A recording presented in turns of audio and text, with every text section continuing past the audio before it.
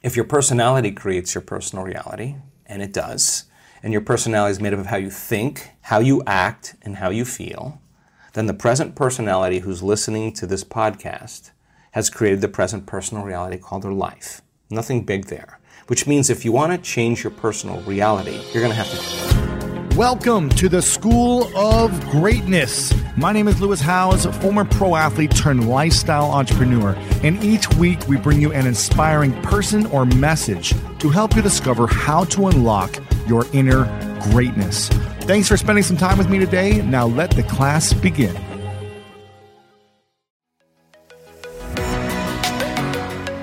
Welcome to this special masterclass. We've brought some of the top experts in the world to help you unlock the power of your life through this specific theme today. It's going to be powerful, so let's go ahead and dive in. We've all been there. You have a question about your credit card, you call the number for help and can't get a hold of anyone if you only had a Discover card. With 24/7 US-based live customer service from Discover, everyone has the option to talk to a real person anytime, day or night. Yep, you heard that right. A real person. Get the customer service you deserve with Discover. Limitations apply. See terms at discover.com/creditcard. Sometimes it takes a different approach to help you unlock your true potential. With Capella University's game-changing FlexPath learning format, you gain relevant skills you can apply to your career right away. Earn your degree from an accredited university and be confident in the quality of your education. Imagine your future differently at capella.edu. Capella University is accredited by the Higher Learning Commission. Learn more at capella.edu/accreditation. What happens if we try to create from survival emotions? It just takes a long time. You'll just force it. Little steps at a time. You'll force it. Yeah. You'll force it. You'll fight for it. You'll compete for it. You'll manipulate. You'll cheat. You'll lie. You'll do anything to get what you want because that's what matter does when it's trying to change matter. And everybody's playing that game, right? Everybody's trying to accumulate the most amount of things. Right. Okay, so that's what abundance means to certain people. Get as many things as you can. Okay. You want that? Not a problem. But let's learn the formula of how to create, right? Yes. So then you'd have to feel those emotions before the experience occurred. And if you understood that you could dissociate all of your attention from this three-dimensional reality and have no attention on anything known, and understand that it's the field that creates matter, not matter that emits the field, and if you could get to that place and change your energy with a clear intention and elevated emotion, your heart starts beating in this beautiful rhythm like a drum. We've measured it so many times, and when that occurs, the next thing that happens, the heart informs the brain, it's safe to create now. So the person relaxes into the present moment, and then we see this like if you took a big sheet, and a blanket, and you went like that, the energy of the heart actually informs the brain to move into these beautiful, elegant states of alpha brainwave patterns, coherent alpha. And that's saying, what's the next dream? What's the next opportunity you want to experience? That's a state of creation. So now you have a Wi-Fi signal. You got a coherent brain, that's a directive, that's a signal out, and you got this coherent heart, that's what draws it to us, right? You combine those two, and if there's a vibrational match between your energy and that potential in the quantum field, and you're feeling abundant, and whatever your brain associates with being abundant, that's your call. That's what the creative process is. This is the creative center. The brain, frontal lobe, actually says, what would it be like to be creative or abundant? I don't know what it'd be like to be abundant. Well, then go read a few books on people who actually became abundant and realized it wasn't a glorious process. They failed miserably.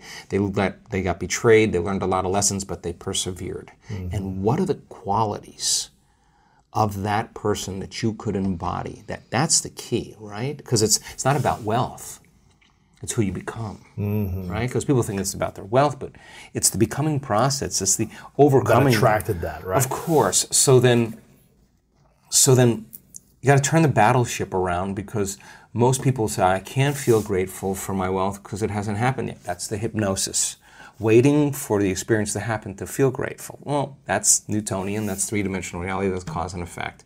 The quantum, you got to feel it in order for you to experience it. Okay, so this heart becomes like an amplifier, and it sends that signal out, and that frequency can carry the thought of your abundance. Suffering cannot carry the thought of your abundance. Lack cannot carry the thought of your abundance. It's a different frequency, right? We feel different feelings like suffering. We think different thoughts, right? So people can say, I'm abundant, I'm abundant, I'm abundant, I'm abundant, all they want, but that thought is never making it to the body because it's stopping at the brainstem because the body's saying, I'm miserable, I'm unhappy, I'm in lack, right? So the affirmation doesn't work, right? Okay, so let's go one step further. Yes. So if you practice this, and you actually understood, well, we teach this pretty well, but if you learned it just like learning how to play handball, or learning how to hit a golf ball, learning how to dance a salsa, if you just practiced the form, you got really good at it. If you were doing it properly then, what would be the outcome? The experiment of being abundant would be that you would have to feel that feeling. Get so good at doing it with your eyes closed. You got to do it with your eyes open. Now, why? Because if you're feeling the feelings of your emotions, of your future, you're no longer looking for them. Because you're in the future now. Your body is so objective that it's believing it's living in that reality where you are abundant. And as long as you feel that emotion, you're not separate from it any longer. You're no longer in lack. You're no longer looking for it to occur. Say, why hasn't it happened yet? If you're feeling abundant, why would you look? Right? You wouldn't. So then, our job then is to be able to maintain that modified state of mind and body. So does that mean like you should check your bank account tomorrow and see if there's $500,000 in it? No. You keep tuning into that potential, and then here come the synchronicities. Yes. What's that? That's feedback in your environment. It's the universe saying, hey, Lewis, whatever you're doing, all of a sudden, we are starting to create, right? And I think it's so important for people to remember that they're the creators of their lives instead of the victim of their lives, right? So the victim is saying, I'm feeling this way because that person or that circumstance or I don't have any money is causing me to feel this way. That's my relationship with money. What that really means is I'm using my lack to reaffirm my dependency, my addiction, my conditioning. That's my relationship with money, is that I put my attention on money because I don't have it. So their relationship with money is, of course, built on lack.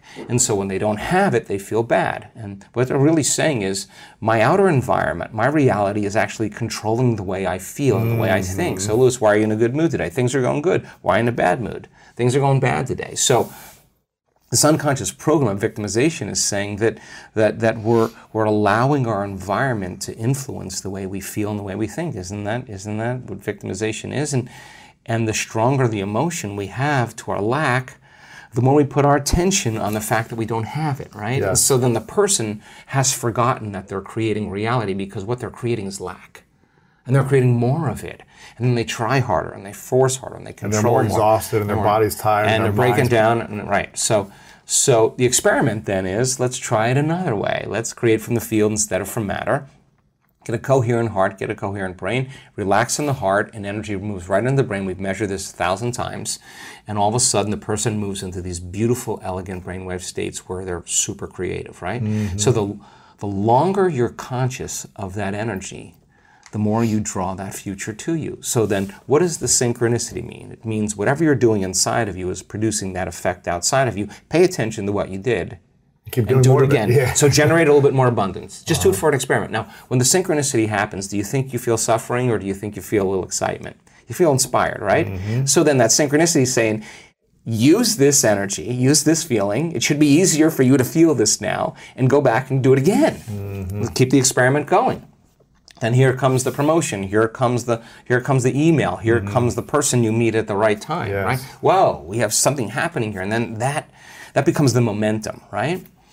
So then we generate abundance. That's how we do it. And the relationship. It doesn't just happen by accident. We generate it. We generate abundance, right? So then, if you have an hour meditation where you're tuning into your abundant future, but then you're spending the other 15 hours a day in lack, don't expect anything to change. You defaulted. You're back to the old energy. And if you say it's that person or that circumstance or that bank account, I'm going to say you're back to the unconscious program of being a victim, right? So then let's go a step further. If your personality creates your personal reality, and it does, and your personality is made up of how you think, how you act, and how you feel, then the present personality who's listening to this podcast has created the present personal reality called their life. Nothing big there. Which means if you want to change your personal reality, you're going to have to change your personality. Right. Nothing changes in your life until you change, right? So then 95% of who we are is on autopilot, right? It's a programmed thoughts, hardwired thoughts, beliefs, perceptions, unconscious habits and behaviors, and really, really emotional responses that tend to be really knee-jerk and automatic, right? So if 95% of who we are is a set of unconscious programs, then the first step to change is becoming conscious of those unconscious thoughts. Now, people think when they sit down to do the work and make their change that they're doing something wrong. No, those thoughts have to come up. I'm not worthy, it's never going to work. But the person who's truly persevering towards their abundance realizes just because they have that thought doesn't mean it's true. They're curious on what's on the other side of that thought. Well, that's just a thought, right?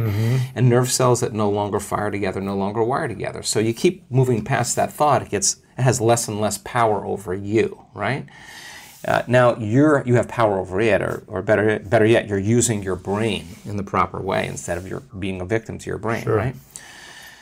If you complain about money, if you judge people who have it, if you rush when you're in lack, if you cheat when you don't have what you need, an abundant person doesn't do that.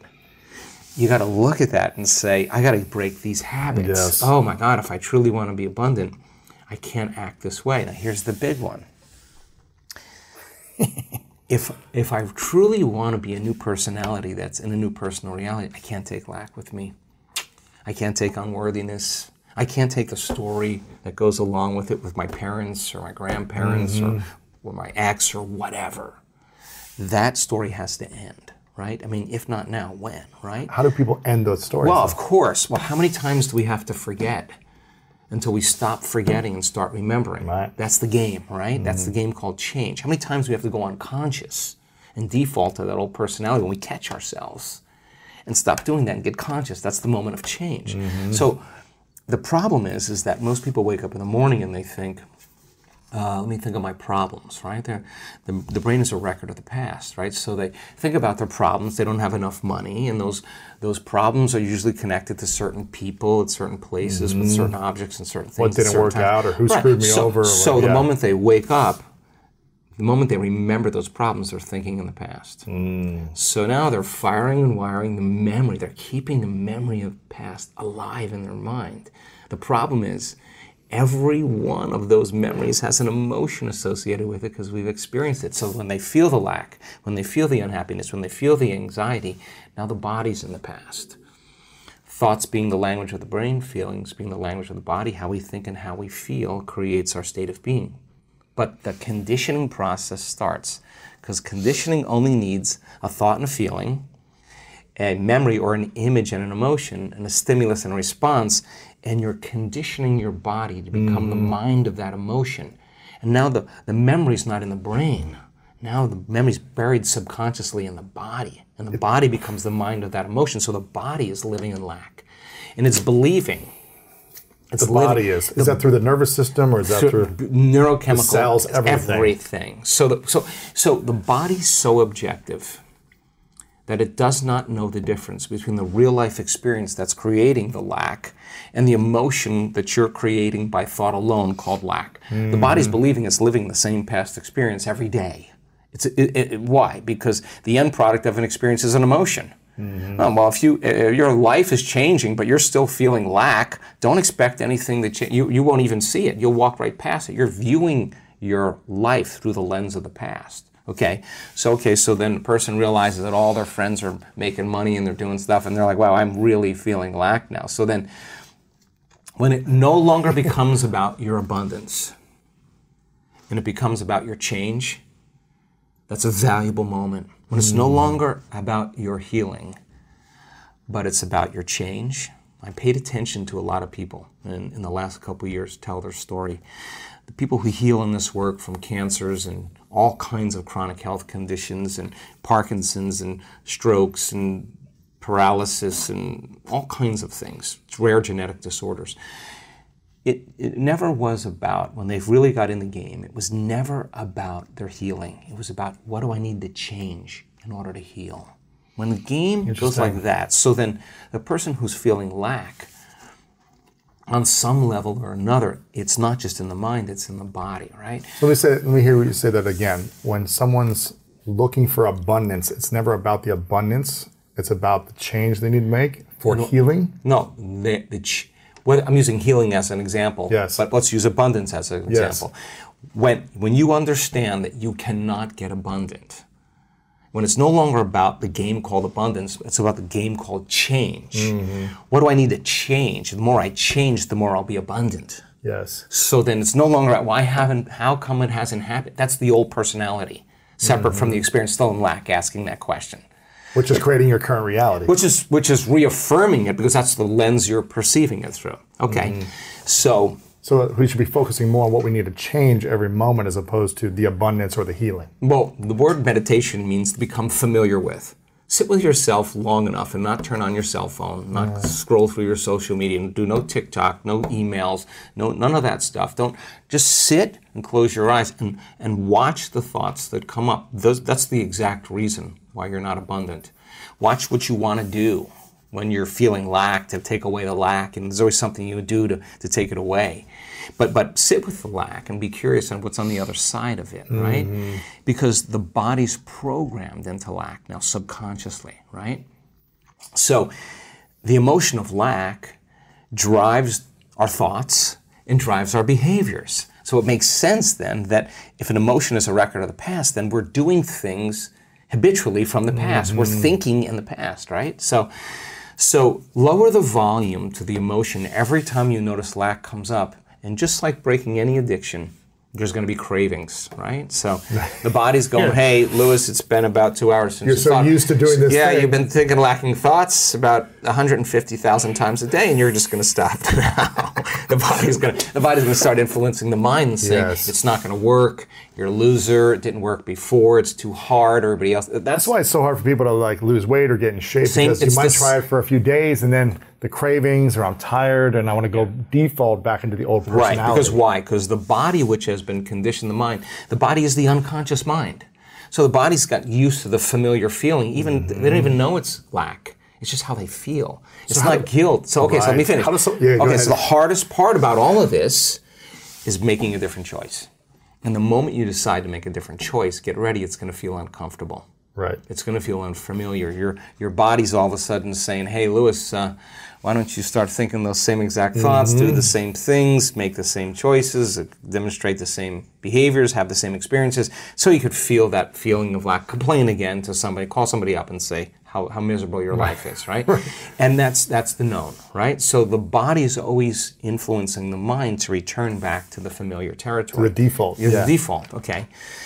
All right, so now the person says, okay, what thoughts do I not want? What would an abundant person think this way? The people in our work that have created, I had a guy come to our event. I love this guy.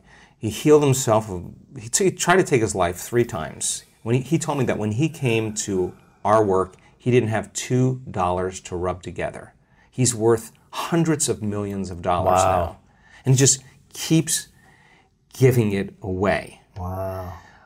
His lesson wasn't the wealth, it was who he became.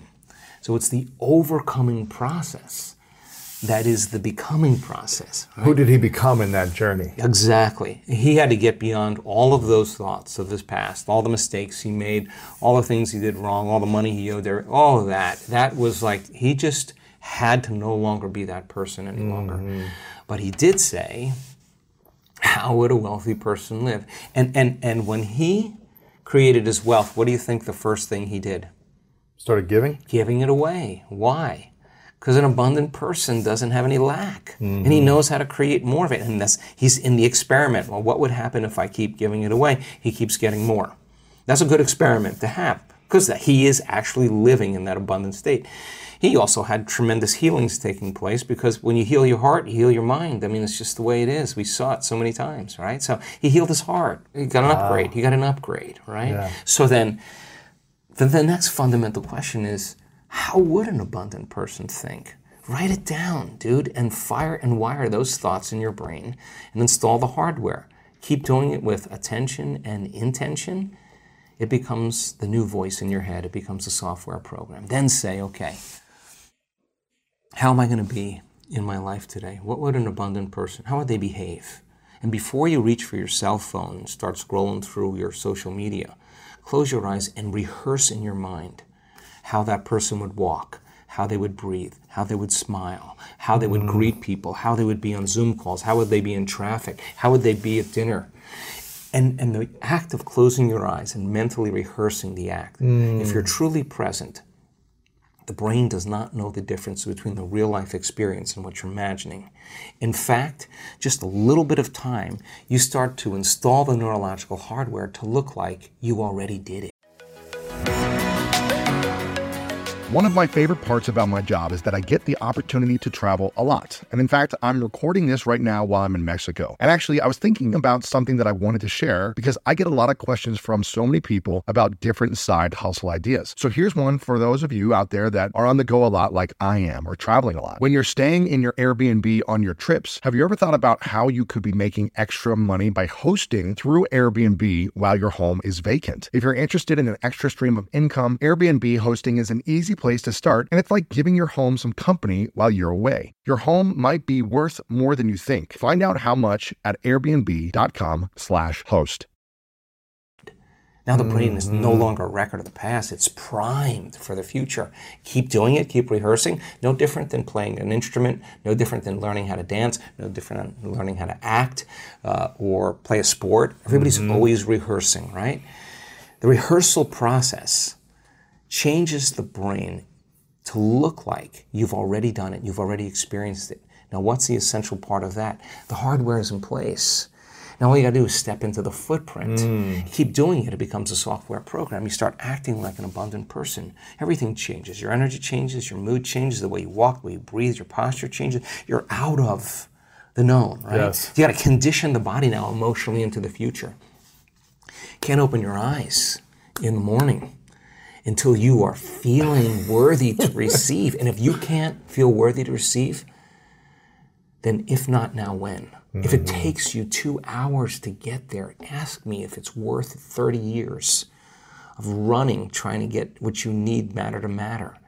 Okay, so then the person who wrestles with their lack, they're out of the bleachers and they're on the playing field. Now, here's what we learned.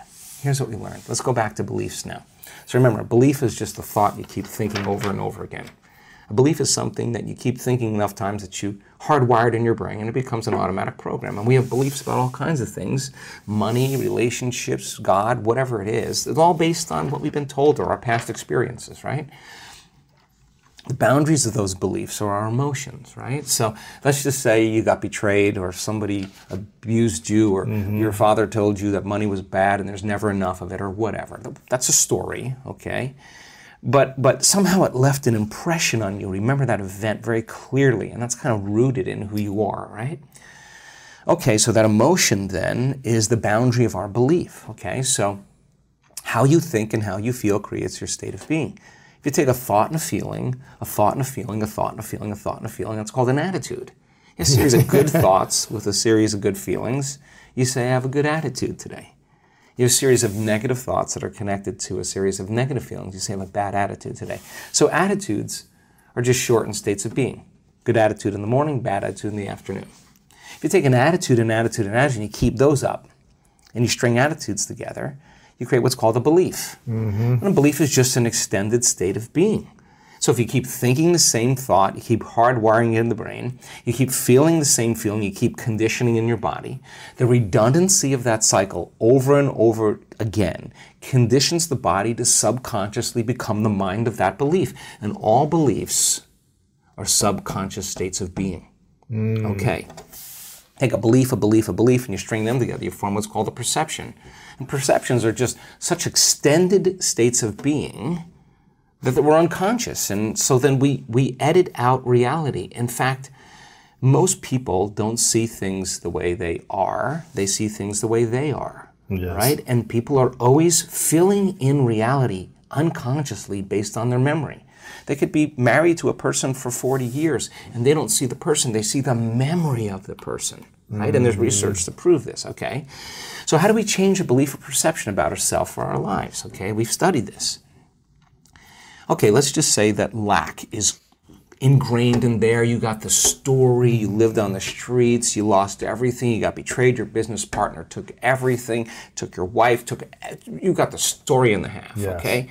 Okay, you got to start telling a new story of the future, right? You got to believe in that future more than you have to believe in the past. So how do you do that? You only believe in the past when you feel the emotions of the past.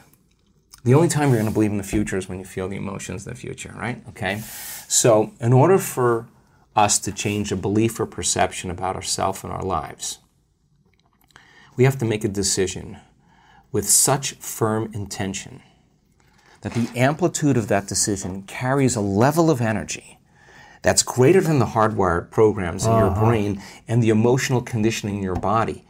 And your body literally has to respond to your mind. That the choice that you're making to change in that moment becomes a moment in time that you never forget. Now here's the key. Physically. The stronger the emotion you feel when you make that choice, the more you'll remember the decision. Okay, so then how do we downregulate that old belief? If the trauma created an emotional quotient of 6 or 7, then your decision to change your beliefs got to be a 9. Right. And you got to come out of your resting state, and that moment has to define you. You could say, I know exactly where I was, the time of day it was, who I was with, when I made my mind up to change, right? Because you created a long-term memory. Long-term memories are created from strong emotion. Yes. Right? But if the amplitude of that emotion is greater than the betrayal, boom, the body starts responding to the mind, and you're actually giving your body a taste of the future emotionally. So you brand your... What's possible. No, your body's actually getting the taste of that future event. It's experiencing the future now. Exactly. Big explosion in the quantum field. Big explosion. So the side effect of that is if you combine that clear intention with that elevated emotion, you're basically remembering your future, and it looks no different than remembering your past. Think neurologically within the circuits of that memory and feel within the emotions of that new belief and watch your life begin to change, because nothing changes in our life that we change. And when we change our energy, we change our life. So now the experiment all of a sudden is no longer based on it being hard or trying or wishing or wanting or hoping. That's what we do when we're in lack or separation. It's about change. So then when we finally realize, in order for us to become abundant, we have to overcome the old personality. And that's 95% of who we are, right? Yes. So then the side effect of the beginning of this process is a lot of discomfort. It is a lot of discomfort because you're stepping outside the known into the unknown, and now you can't predict. It's scary. No, you'd rather hold on to your lack. The pain, the suffering. Rather tell the story of that. At least it makes you feel something that's familiar.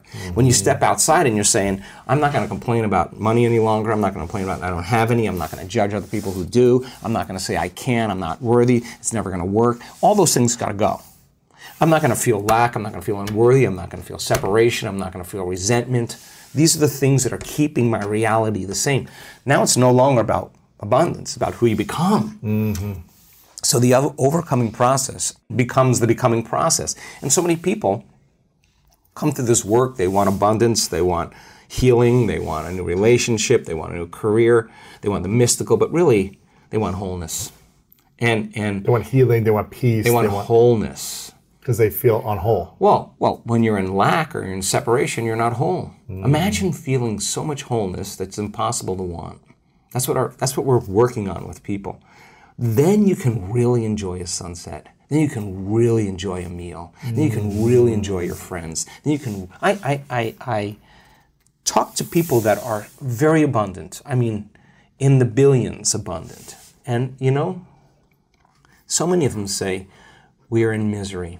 Because they're not whole. We're in agony because they can't enjoy life anymore. That's what they want. I mean, people want abundance to be able to enjoy life. They want to be able to do whatever they want with whoever they want as many times as they want, wherever they want. That's freedom, right? Or people want abundance. The sponsoring thought is really they want freedom, right? Or whatever their sponsoring thought would be, right? So then creating from the field instead of from matter to shorten the distance between cause and effect requires that clear intention with that elevated emotion, coherent brain and coherent heart. Tune into that energy and feel it with your brain and your heart. I mean, we have plenty of ways to do that. Examine your personality and examine your personal reality. Change your personality, change your personal reality. Don't make it be about abundance. Make it about becoming abundant by overcoming the person who's not abundant. The person who heals themselves from a health condition, who's no longer thinking the same way, no longer acting the same way, no longer feeling the same way. You ask them where that disease is when they stand on the stage in front of 1,500 people or 3,000 people, and that's a 4-minute mile. Everybody's leaning in. That's truth right on the stage. They say, where is that? Where is the disease? Oh, it lives in the old person. Wow. I'm somebody else. That's not even a story. That's not even who I am any longer. So, lo and behold, when we do our research, and people do this, in 7 days of going all in, at the end of 7 days, their body looks like, genetically, with all the metabolites, that they're literally in a different environment. You know, here's the weird part. They're in a ballroom. Right. There's not a lot happening in a ballroom. Right. What's happening in a ballroom? I've been to thousands of ballrooms. But the environment somehow looks like they're living in a very prosperous, very healthy, very loving, nurturing, very whole environment. Why? Because they were signaling genes ahead of the environment. And if the environment signals the gene, okay, that's epigenetics. The end product of the experience in the environment is an emotion. If you feel the emotion before the experience, you're signaling the gene ahead of the environment. Why do you think so many people center their identity with being a victim? And why do you think they hold on to it so tightly when they know they could reprogram their beliefs and start living in accordance with a harmonious life and being the creator and manifester as opposed to the victim who is powerless? Yeah. Well, I think the biggest thing, some people say, oh, yeah, you can change your life. And then they find it's very difficult. It's very hard. I go, why? Because they don't know how to push the record button. And so many of them are talking to themselves. I'm going to make, Bruce, you do better. You just do better about this. You do better. And I go, okay, let's stop for a second. Who am I asking to do better? Oh, my subconscious. I go, oh, there's nobody in there. Who are you talking to? Nobody. I go, well, that's a big waste of time, man, because that's not where change comes from. They don't know how to push that button. If you don't know how to push the button, it's frustrating. And it says, oh, it's so much hard work to change. It's not easy. It takes time. These are belief systems. Why? Because they try and it doesn't work. I go, that's because they didn't know how to push the record button. So most people say, yeah, I can change, but it's not working. They said, think positive. And I thought positive and it didn't work. It's not working. Yeah. No, because the idea was you can think all you want, but the problem is while you're thinking, you're actually playing the negative program. So thinking about being positive is actually creating the negative problem because you're not paying attention when you're thinking about being positive. So this is a whole issue. People have a feeling that they can change, but they have no effort. They don't want to get in the game because they feel it's just too much time and it doesn't work. And I tried it and it didn't work. And then they give up and then life just goes on. It's seamless. You don't see it. It's just the way you've been living it ever since 7 years old. You've been just living this program. If someone had only said, you know what, I'm a victim. I've got too much going on. I don't have time to do these new program things you're talking about. The record button seems like too much work. It's exhausting. I've tried and started and stopped so many times with health, money, relationships, whatever it might be, and I'm a failure at all these things. If you could only give people a 5-minute thing to do every day, and you said just focus on this 5 minutes a day, well, to get you started. Well, the get you started is this. If you like the first time that I really started to be aware that my subconscious was controlling me was when I was in my car, stopped at a red light, and I realized I was going to be late. And then all of a sudden I started berating myself. Well, you can't do things right. You're not good you enough. idiot. You're such a, idiot. yeah. How do you forget these things? It was that moment that I said, wait, I'm listening to what these words are. I'm actually stopping. I'm not just saying the words. I'm saying the words, but I'm actually listening. I said, well, how many positive things did I just say? 0. Uh-oh, there's a problem right there. And I started to realize we have to stop and be conscious just long enough to listen to these things. They flow through just continuously. You got to stop and just tune in and say, what am I thinking? Why? Because if you start to realize that most of your thoughts are negative, and this is not good enough, that won't work, blah, blah, blah. And I said, but that's a creative voice you're talking about right there. That voice is creating, and everything you just said is now part of your creation. So what if you stopped? What if you just said, wait, what I did is I just covered up the clock on my car so I didn't have to see how late I was going to be, and I got there on the right time. It's like, why? Because I didn't focus on, all the steps between here and the destination. I just said, I got to get there. Boom, I was there. That's how it worked. Okay. So what can a person do? I think the first time is just for them to wake up long enough to hear, are you giving yourself positive vision of a future? Or you already canceled the future with negative things that you can bring up any number of negative things. It's not going to happen because of X, fill in X. You can put anything in there. It's not going to happen. I go, until you understand, oh my God, I am not thinking a positive thought in this process. Well, then if I'm not thinking a positive thought, then I don't want those other thoughts to manifest. And that was a wake-up call. Is there a place where negative thinking is a positive? Can't say it because it's a delusion. It's a delusion. It's not the reality. A negative thinking, besides manifesting it as a reality, it's only, and now you are manifesting. Well, that was, when do you want to stop manifesting? I say, when you stop long enough to correct yourself. No, I don't want to think that. No, let me think something positive. Let me assure you something. A while back, I would have been what loosely called manic depressive. I'd be happy most of the time, and then something would go wrong, and then the next thing would go wrong, and I would go in a spiral, and then it got worse, and I get down and be totally depressed, giving myself self-talk, bad criticism, not smart enough, not good enough, whatever. And I was engaged in, this was like a repetitive process. And, once it starts, it's like, oh, here we go, it's going to go. And I was in my lab doing something, and it required so much work to get this done. And then there was the part where I prepared the experiment, then I'm going to run the experiment. It takes like 2 hours to prepare. And then I start to run it. And if you mess up a little bit, the whole thing goes to.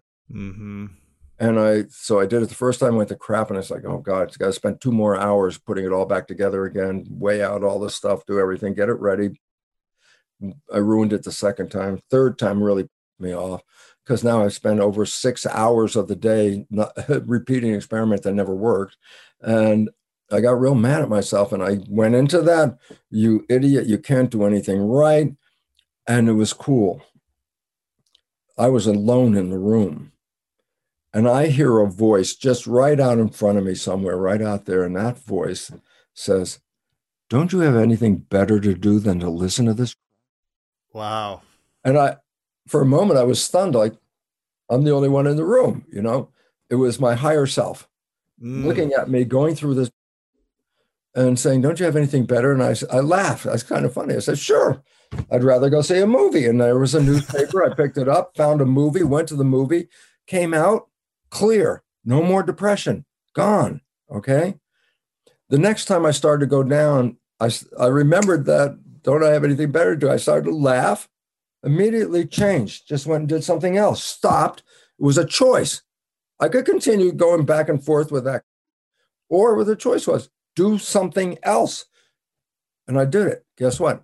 After a number of times, not too many, I never got depressed again, because the system made a habit that if I would start in that direction, the habit was go do something else. And that has been now a valid part of my whole life. I carry nothing forward on this anymore. And this was like the freedom. If you're living with yourself and you believe you're unlovable, then you're living with an unlovable self all day long, and you're going to be anxious, probably stressed, worried. What are people thinking about me? I'm not good enough. Other people don't think I'm good enough. I'm not going to be accepted. And that's the conscious thinking mind. Right. And while you're thinking, what's running the show? The problem that you're thinking about.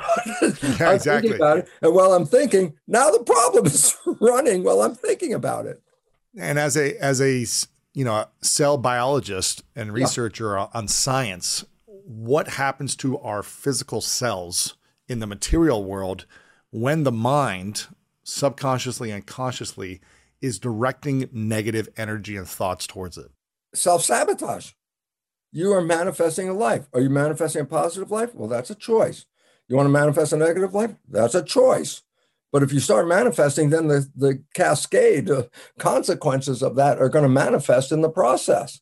It's a choice. People don't believe it's a choice because they get so carried away with it without looking at themselves saying, hey, wait, this is a moment of choice. That's why that voice, it woke me up, took me out of this lifetime of that. Because once it said that, it was funny.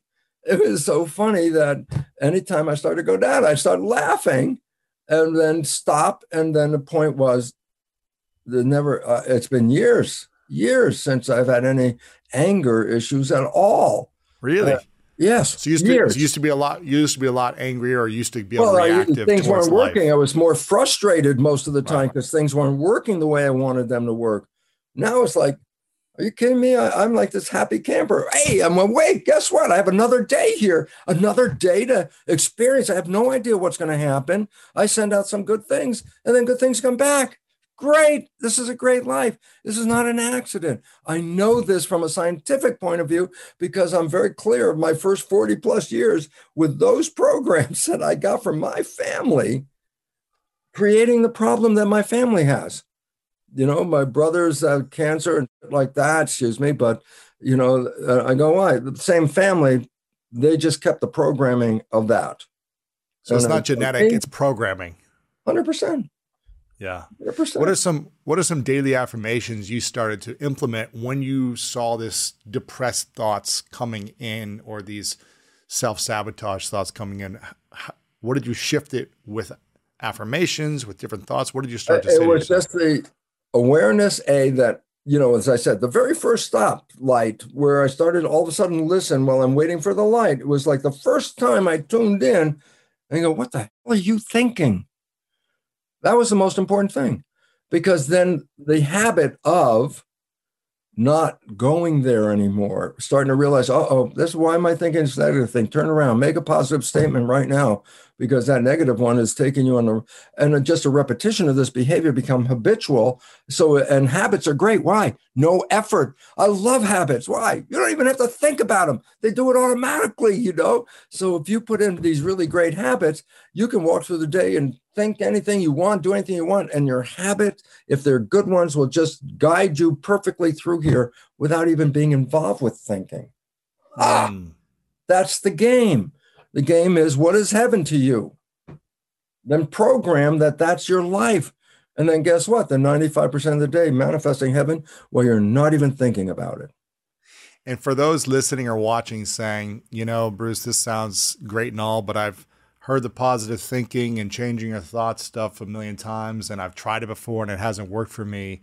How can you prove on a scientific level that this actually is not woo-woo land, but it's actually scientific evidence?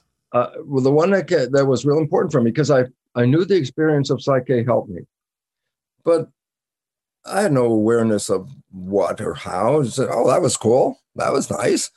But when I saw the results that Jeff Fannin showed of recording the activity while the process was going on, it's like, the brain. Of the brain. Yeah. This is a real function. This is a real action. This is not a suggestion. This is a mechanism. And then that gave more positive character to me to follow through, because I saw this is just not coincidence stuff, man. This is manifestation. And we have that opportunity to manifest.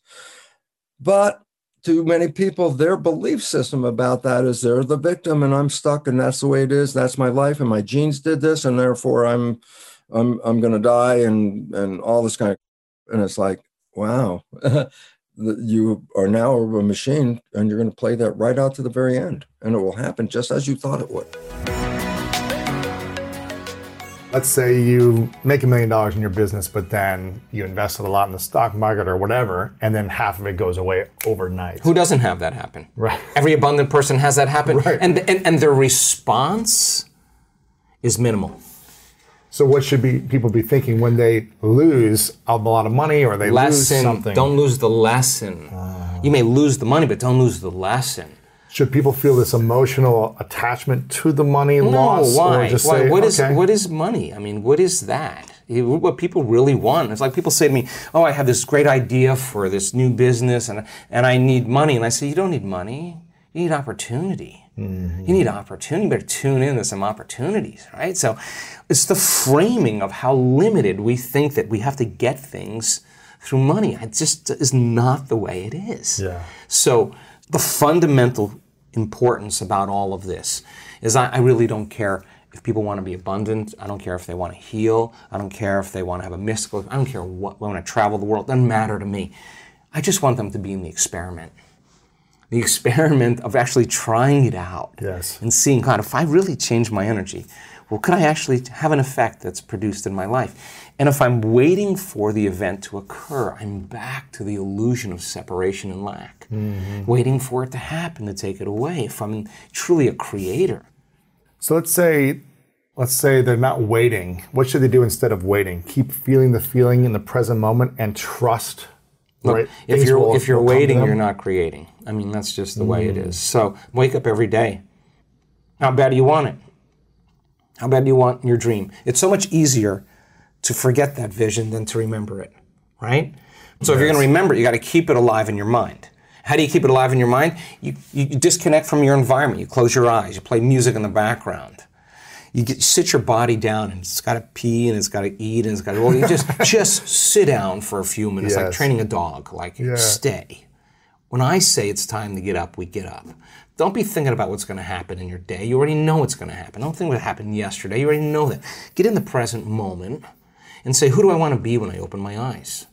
Who do I want to be today? What would greatness look like? How would one day, one shot, one lifetime, what would an abundant person do? Let me rehearse that with my eyes closed. Let me remind myself who I don't want to be. Let me remind myself of who do I want to be. Let's not get up, Lewis. Until we get into that. Until where the tennis ball hits the sweet spot. When you go, oh, I'm ready for the day now. Now, game on. Now, if you can maintain that modified state of mind and body the entire day without defaulting by seeing someone or doing something, stay in that state, the experiment still continues. And you're changing your energy. Doesn't happen in 2 days, you're not that good. Right. That's it. You're not that good. We keep practicing. People who show up for the 21 weeks in a row, this woman, 21 weeks in a row, the end of 21 weeks, she knew it. Boom, her whole life changed. Boom. Was it 21 days worth? Ask her. The experiment, she was just changing the process. People who diagnosed with really serious health conditions, and they start doing the meditations, and they realize, wow, God, my body feels better, my pain feels better, but my values, my scans are still showing the disease exists. All right, does it mean that it doesn't work? No, it doesn't mean it doesn't work. It means, like, what am I doing the other 15 hours of the day? Mm-hmm. Oh my God, I'm in lack, I'm in fear, I'm responding to the same people in the same ways. And you gotta think about this. As long as your response to everything in your life is the same, you're not changing. Right. So change your response to things in your life, and you're in the process of change. So then, now I gotta get good with my eyes open. Now I gotta be able to rehearse, oh my God, I fell from grace at that moment in my day. Oh my God, I defaulted back to the old self. Forgive yourself, yeah. All right, no, so it's not. It's only forgive yourself. Like, there's a forgiving process, like, shoot. But if you're truly playing the game, who cares, right? You just go, oh God, let me brush myself off. Get back to it. Let me get back in my heart here. Let me get back in that place. Let me remember, let me get back in this energy, and let's try it again. Let's try it again. Yes. And let's just keep the experiment going. Now, does that mean you have to be irresponsible? No, you still have to navigate with ethics and morality. You still have to have personal conviction. You still have to have a vision that's bigger than you and somehow that motivates you, because not only you're doing it for selfish reasons, but to contribute to others in some way. Of course, there's going to be recognition and popularity and aggrandizement that goes with it. And money should be the side effect of all that. The game should be so good of your vision, like that vision of the future, you have to keep alive in your mind. That should be the game. The ones that can keep that vision of the future in their mind now, exactly, and have a personality. Even if your reality is falling apart, right. And that's happened to a lot of people. I mean, there are people that come to our work that were living in the back of their car, right, and now they're, living very well, or sure. bankrupt, and now their companies are thriving. Yeah. They just never stopped believing in themselves, because if you believe in yourself, it means you have to believe in possibility. And if you believe in possibility, you're going to have to believe in yourself. And so something really cool happens when you do this that I just discovered recently. Just watching people at our week-long events, because you got to go all in. You got to go all in. And it's 7 days and it's a lot and it's super intense. And there's times where you don't want to show up because I'm pushing people across the river of change. There comes a moment where people keep showing up for themselves. They keep showing up for themselves in spite of the weather, in spite of their foot hurting, in spite of their bad dream, in spite of whatever, their fight with or whoever. They keep showing up. They get really worthy to receive. They feel really worthy, like I am worthy to receive this gift.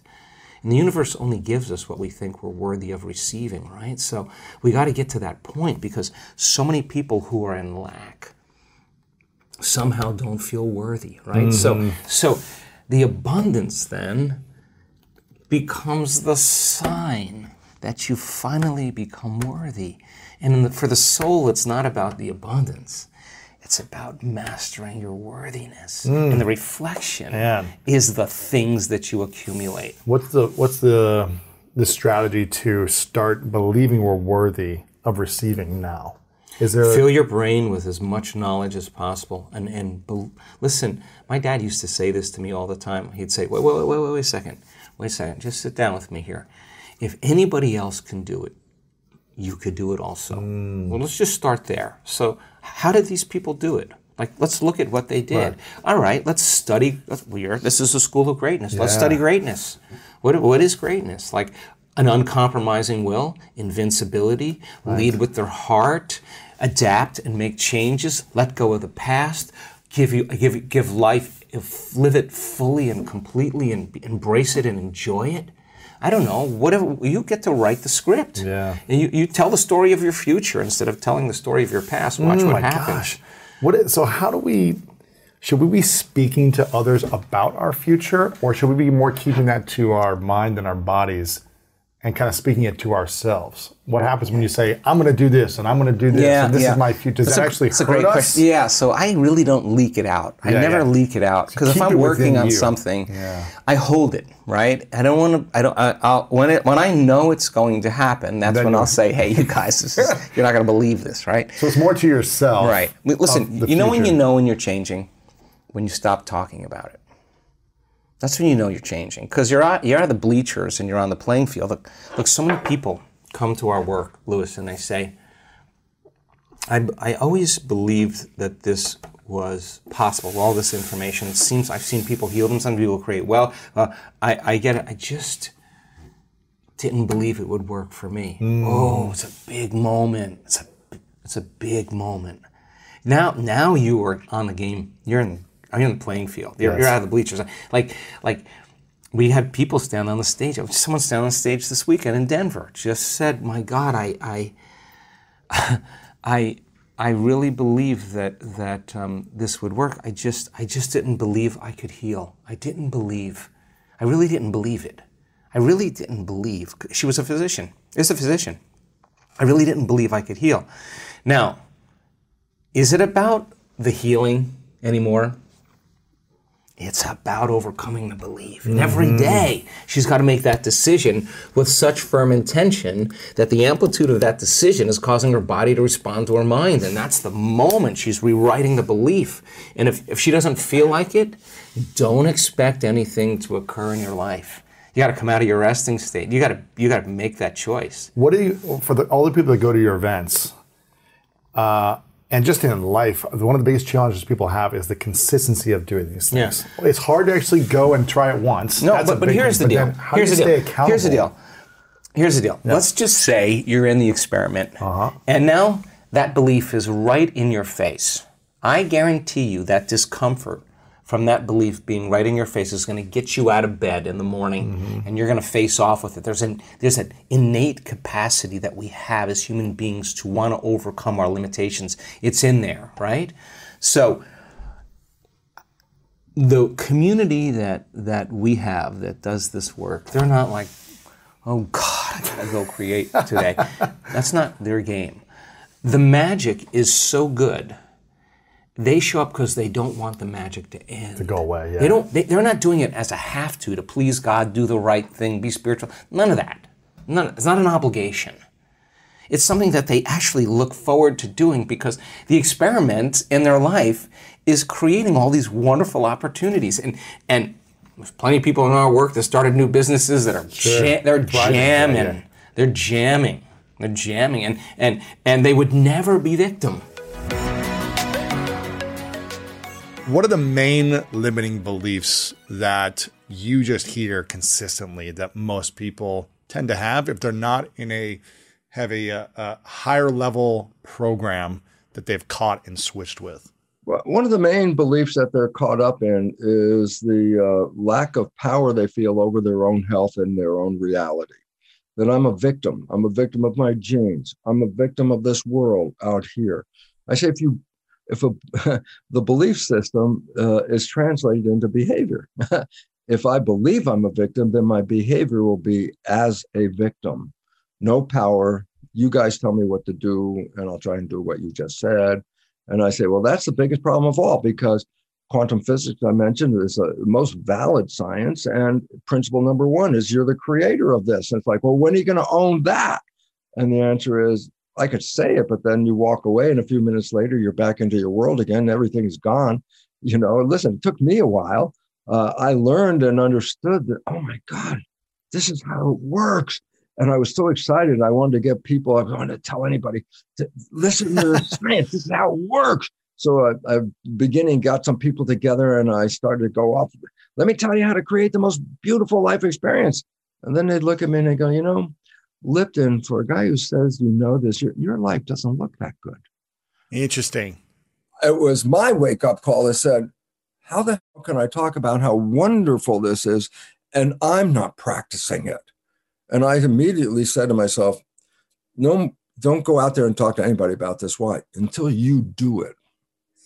So what were the things that were holding you back before you discovered this? And then what was the new program that you started to implement for yourself on a consistent basis to have 100% upgraded program? Yeah. Well, one of the things professionally, okay, I was doing a great job. I had a great professorship in a medical school, all that kind of stuff. Personally, my life sucked. Really? I couldn't get a relationship off the ground. I go, why not? I go, well, now that I know about it, I was programmed about relationships by observing my father and my mother. Well, they had dysfunctional relationships. So what do you think I downloaded?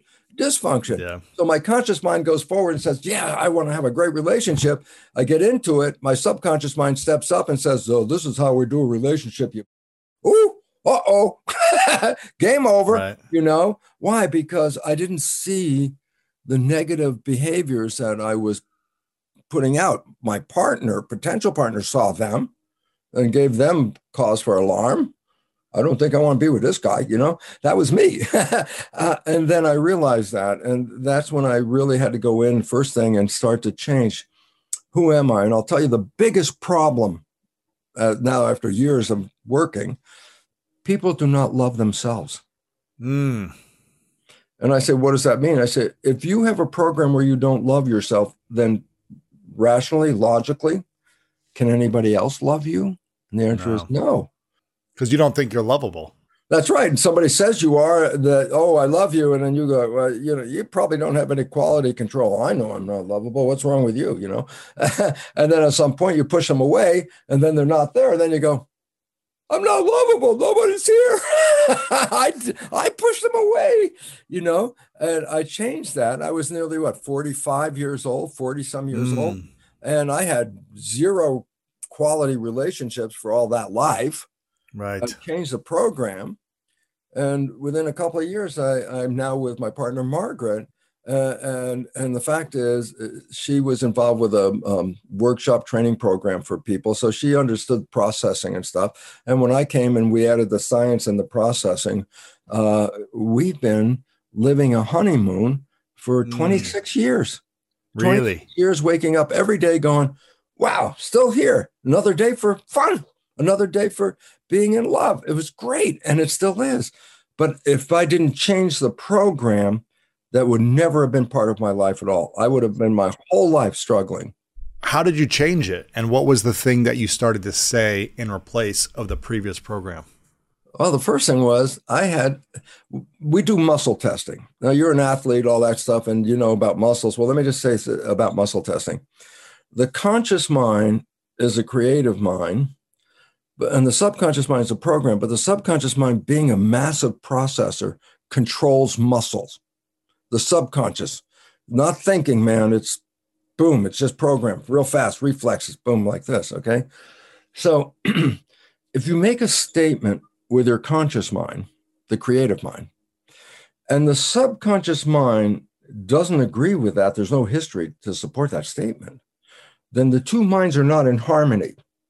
I say, what happens when they're in disharmony? And the answer is it weakens the subconscious mind. Wow. And the muscles get weaker. So how do we get them in harmony? Well, you have to make sure then whatever statements you're making agree with the subconscious program. And if you want a statement that's positive and your subconscious program doesn't have it, then all of a sudden you say, well, that's where I got to fix the subconscious mind. I don't need to fix a conscious one. And that's when it comes back. Well, then programming that subconscious mind. Another one that was so amazing was I tried to write my biology belief book. I got to 3 different times. I got started, got about halfway through, and it just petered out. I just disappeared. And I was so upset because I really wanted to write this book. And then doing muscle testing, I found out that my subconscious mind did not support writing the book. I go, why not? And the answer was because I'm a scientist. And if I wrote the book, which had spirituality in it, I would lose my support from my colleagues.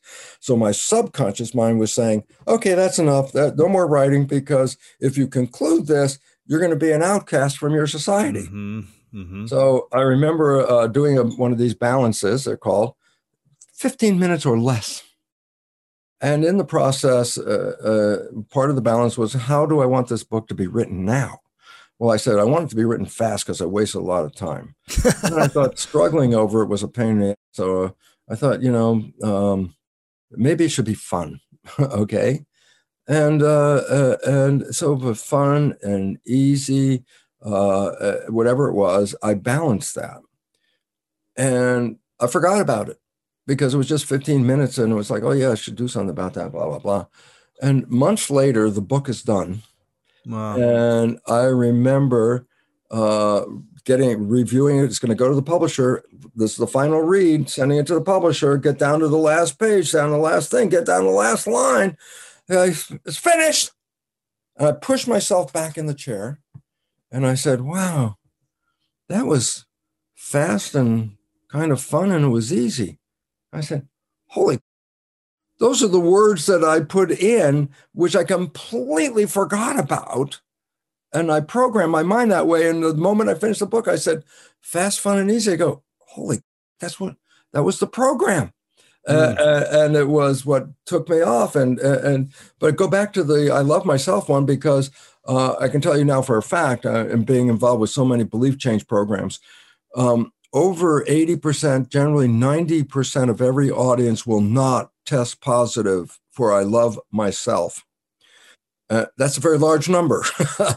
And that means why so many marriages fall apart, because they never really connected. They were sort of like, on the surface, really nice, but their subconscious programs clash, boom, gone, right. It's not working. And then the idea is what? Well, let me give you a reason why. You're an athlete, so I can tell you right where that programming worked. And it goes like this. If a kid on a sports team is not doing well, The coach doesn't go, oh, please try harder. You could do better. I go, no, coach comes out there. That's not good enough. Who do you think you are? You know, you're not worthy to be on this team, blah, blah, blah. And the player immediately in the conscious mind goes, oh my God, I better work harder and be better. Great. Now I say, what if the parent is acting as a coach and the kid is 5 years old? I go, why is that important? I said, they're not using the conscious mind at 5 years old. They're in record. And the parent said, that's not good enough. You don't deserve this. You're not lovable. Who do you think you are? I say, the child is not thinking about what the parent was intending. The child's recording. I'm not lovable. I'm not deserving. I'm not this. And I go, then 95% of your life is going to come from that program, and you see why you struggle. And why you don't love yourself, because the first thing you'd be critical of yourself. I'm not good enough. I'm not this. I go, well, now you're self-critical. And the moment you're self-critical, you just cancel the whole game right at that point. So what is this muscle balance test thing you were talking about? Is this called muscle testing? How do you do this? Well, one very simple way. You can use any part of your body with muscles. I could push on your head. I could push on a finger. Usually it's done with an arm. An arm. Yeah, push my arm down. And the game is this. It's not arm wrestling. People think, oh, I say, no. The idea is this. You have to keep focus. You make a statement and you keep your mind on that statement. Difference. Give me an example. Give me an example of like, I love myself. I love myself. Okay. Hold out your arm. Point. If the conscious and subconscious agree the muscle is a rock, you could do chin-ups on that arm. Okay. But if the subconscious doesn't agree with the conscious mind, you say, I'm lovable, and the subconscious mind will give you all the reasons why you're not. Then guess what? Now the two minds are in disharmony, and now the arm will move. I say, well, how much does it move? I say, well, all you need to know is it moved that much. If it just moved that much, any more pushing or thing, now that's arm wrestling. It was, if they both agree, that's solid. That's not even going to move. But if the two don't agree, then just even the first downward movement like that says, that's it. You don't have to do any more. I hope you enjoyed today's episode and it inspired you on your journey towards greatness. Make sure to check out the show notes in the description for a full rundown of today's episode with all the important links. And if you want weekly exclusive bonus episodes with me personally, as well as ad-free listening, then make sure to subscribe to our Greatness Plus channel exclusively on Apple Podcasts. Share this with a friend on social media and leave us a review on Apple Podcasts as well. Let me know what you enjoyed about this episode in that review. I really love hearing feedback from you, and it helps us figure out how we can support and serve you moving forward. And I want to remind you, if no one has told you lately, that you are loved, you are worthy, and you matter. And now it's time to go out there and do something great.